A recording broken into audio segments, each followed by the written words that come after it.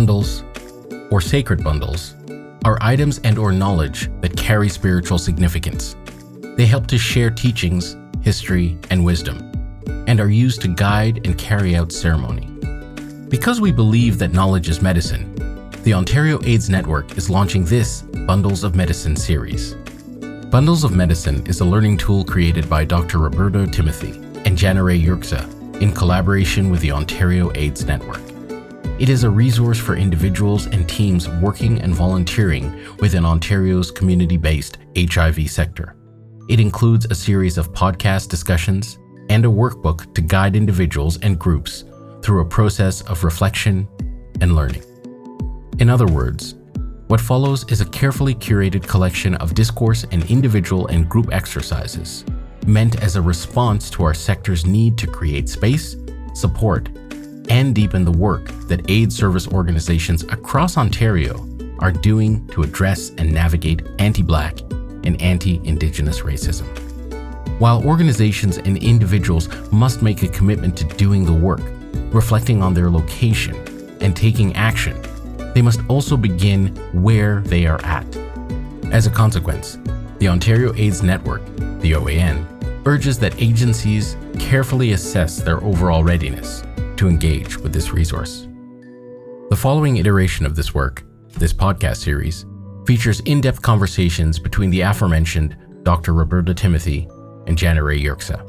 Throughout each episode, Roberta and Janare discuss land, settler colonialism and white supremacy, health systems, and the health of Black and Indigenous people and communities, addressing white supremacy in our organizations and beyond, and centering Black and Indigenous well-being and liberation. Janare Yurksa, MSW and MA, is Anishinaabe from Cochiching First Nation, Treaty No. 3 territory. She's an advocate, educator, writer, and poet whose work is grounded in Indigenous feminism and decolonial frameworks. Janare is faculty and curriculum developer at Seven Generations Education Institute in Anishinaabe, Giken-Dasawin. Dr. Roberta Timothy is an assistant professor in the teaching stream at the Dalalana School of Public Health, University of Toronto. Dr. Timothy is the inaugural director of U of T's Masters of Public Health in Black Health degree program, launching in fall of 2023. She holds over 30 years experience working in community health and applies an intersectional critical race framework to her research. Dr. Timothy is intrinsically linked to Black transnational global communities as she prioritizes a critical Pan-African feminist health framework in all her research, teaching, and in the work with the community. A word of special thanks to those who have and continue to support this project behind the scenes, and of course, to the Ontario AIDS Network, who have invited me, your host, to join and lend a small hand to this effort. I thank you immensely.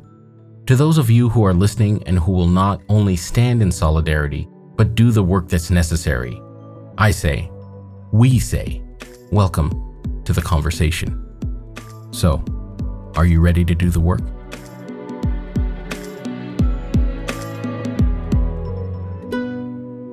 I think white supremacy caters to that, right? And I'm not saying that white gay men who are living with HIV are not important. What I'm saying is that they need to walk in solidarity and be accountable for white supremacy and the benefits of white supremacy by supporting an Indigenous, African-led process for really doing decolonizing work in the HIV sector, and I would say in the health sector in general. The impact of continued colonial violence is detrimental. We don't have any other choice but to talk about it and to dismantle it and to try to actualize change because our people are dying. That's it, right? So why do we need to talk about violence within the HIV community or decolonize our HIV practice? Because it's a matter of life and death for our community members, our peoples, straight to the point. And white supremacy continues in your organizations, continues to harm our community members and harm us. Don't matter how many pieces of papers we get, don't matter how many jobs we have, how much we're doing, because we are constantly living in resistance, but it is a constant state of war. And I think sometimes that is not understood or not something that people want to address.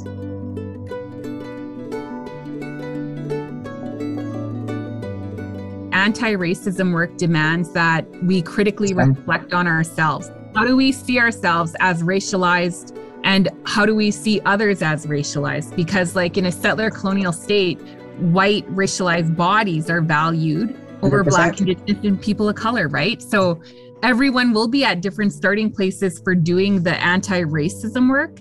But when it comes to history and understanding ourselves and our various like intersecting identities, we must understand how our identities were socially constructed